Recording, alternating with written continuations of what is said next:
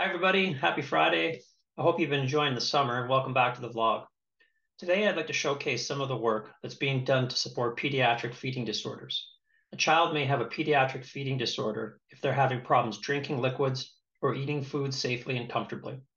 Difficulty eating and swallowing is associated with significant health risks and increased use of medical services, not to mention family stress. Thankfully, the Pediatric Eating and Swallowing Project is working to enhance and standardize interdisciplinary practice in the area of eating, feeding, and swallowing to get the best outcomes for our patients and their families. The project, also known as PEAS, has been quite successful in achieving this goal over the past 3 years. There have been fewer emergency visits and hospitalizations due to pediatric feeding disorder, more families receiving a care plan, and more timely access to services, and a high satisfaction rating from families. Joining me today to tell us more about PEAS are Nancy Whelan, speech-language pathologist, Children's Rehabilitation Services, Vermilion Community Health, and Dr. Justine Turner, medical lead of the Pediatric Home Nutrition Support Program. Welcome both to the vlog. Nancy, I'm going to start with you if that's all right. Can you tell us a bit about eating, feeding, swallowing disorders in general and how they affect children and their families? So pediatric feeding disorder, or PFD, is a term used to diagnose children with impaired oral intake that isn't age appropriate.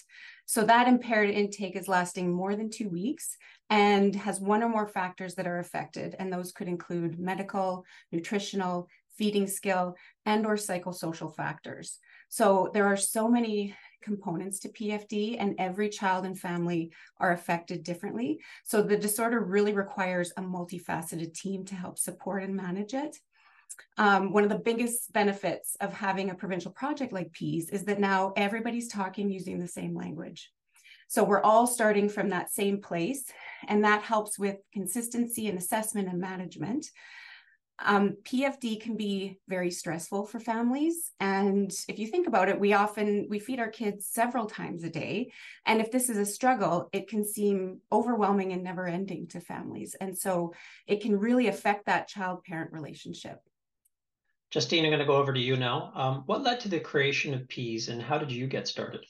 So PEAS was really a collaboration between patients, families, and frontline staff.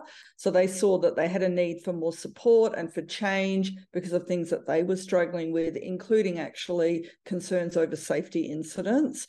And their calls for help were actually responded to by executive directors at both ACH and Stollery. So two key senior administrators from the North and South came together with the idea of getting a quality assurance provincial project started in this field. And they asked myself and Sharon Spicer, who's my equivalent at ACH, to come on board and work towards getting funding from MINCI, which we're so lucky to have, as you know, in Alberta, to have the SCNs. And I really like that this was both, a bottom-up and a top-down approach. And I think there's not enough of that in healthcare. So I'm so proud to have been involved with PEAS. And I can tell you before PEAS, there were lots of attempts to get groups of people together to try and standardize care. I myself had on my to-do list for years that I wanted to work on a clinical practice guideline for the Stollery enteral nutrition program. And none of these efforts either got started or they fell apart at some point. So it really did require a multidisciplinary, collaborative effort across the province to make meaningful change. And I think you can achieve so much more than working in regional silos, which tends to be to go. Nancy, one big focus of this project is listening, collaborating with families. Can you tell us why that's so important and how you support families? So the complexities and the stress that can be involved in a PFD diagnosis is really why it's important that families feel heard and they feel like their experiences are validated. So one of the ways that frontline staff can do this is by ensuring that the family is part of the process from start to finish. So the goal development, the planning, the management, all of it. The family being at the forefront of the process was so important that it did become a quality improvement marker for the project, which was really nice for teams to be able to see how well they were doing with that piece of it. Another way that PEAS has supported feeding therapists and involving families in the process is by encouraging the use of that goal wheel and that family care plan or the feeding care plan. And so the family and the team fill that out together. And so one of the benefits of using these tools is that families can share them with other teams that may be involved in their care. So as a rural therapist, if I have a family who my team decides we need some instrumental assessment, those documents can go with the family to the teams in Edmonton or Calgary, and that team knows exactly what we've been working on, what the family's goals are, and then the family doesn't have to repeat themselves over and over again, and then the plan can be a cohesive plan once they come back to their community. Thanks, Nancy. I'm going to follow up on that. So how does PEAS collaborate with and support other healthcare providers? One of the things that I appreciate as a frontline therapist in a rural practice is that the project allowed time for feeding teams to meet and brainstorm ways to turn all of this evidence-based research that was gathered and put it into routine practice. So through the innovative learning collaboratives, we got to learn what practices and procedures worked, but also what didn't work from other teams that were with similar structure to ours. And we felt like we had the power of that collective brain, which is always great. The clinical practice guide is another outcome of the project. That's something that I use regularly with my feeding team. It really provides a lot of information, a lot of guidance and recommendations for screening, assessment, and just overall management of PFD. The other piece that I love about the project is the website itself. So the PEAS website. We often refer parents to that because it's just chock full of parent-friendly resources that range from feeding screens, so does my child even have a problem, to informational videos on tube feeding. So we quite regularly look at those resources with our families and also refer to that. Justine, I touched a bit on this in the beginning, but can you expand on the successes the program has had? Yeah, so we've had lots of measures of success. I mean, I guess we recently were awarded the Health Quality Council of Alberta Quality Assurance Award, and we've had a couple of other awards from both Alberta Health Services and from the University Department of Pediatrics. However, I guess what's probably more important is something that Nancy touched on, that we asked for specific feedback from families and providers throughout the project.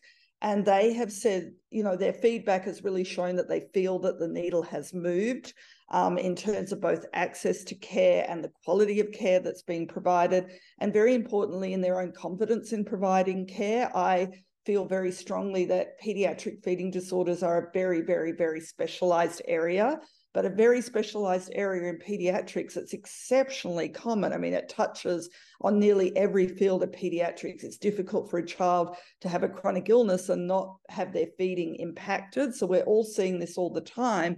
And yet our training in this field is very limited, even myself as a pediatric gastroenterologist. So, you know, we are really, I feel, you know, very proud to see that people are saying, I feel more confident now about the care I provide. I know more, and I know that I'm on the right track.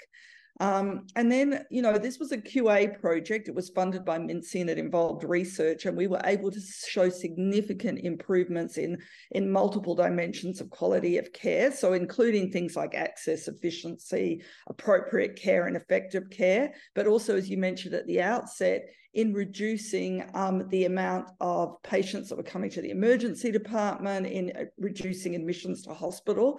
And they were significantly, you know, reduced and improved. It's showing that we got safety improvement as well, which was so important at the outset of this project. One last question for you, Justine. So what's next for PEAS? Yeah, well, PEAS is definitely not going away. We're definitely not over. And again, I would say we're very lucky to have, you know, a top-down and a bottom-up commitment to this project. So we have, again, some leaders in you know, at Stollery and ACH and Pediatrics who really want the project to continue. So we're going to roll it into operations, and with the help of a lot of the frontline staff who are also very committed, we're going to keep it going. So we're going to keep trying to monitor quality assurance outcomes. That's very important, including safety, obviously. We're going to continue with that important educational outreach piece. So we have a community of practice, which is staffed by frontline physicians who are going to continue to manage a blog on the website and to run educational events regularly throughout the year for this very important but very specialized field. And then I think the leadership are very committed that we will keep up to date the website and the website information, like the clinical practice guideline, which is obviously extremely important. And as Nancy said, is an incredibly important resource not just for frontline staff, but for families. It can be used by people in the community. And I can tell you, we've even had international people on our website using the resources. So we want to make sure we keep that up to date. Thank you so much. And thank you both for taking the time to join with me today. Outstanding work. And I'd love to congratulate everyone that's involved. You're making a huge difference in the lives of young families and their children. And I look forward to hearing more about your future successes, and maybe we'll have you back. And to everyone out there, thank you so much for everything you do. Thanks for watching. Hope you enjoy the last few days of summer. Big thank you again for everybody for opening your arms to Northwest Territories. You guys are awesome. Stay safe and be well.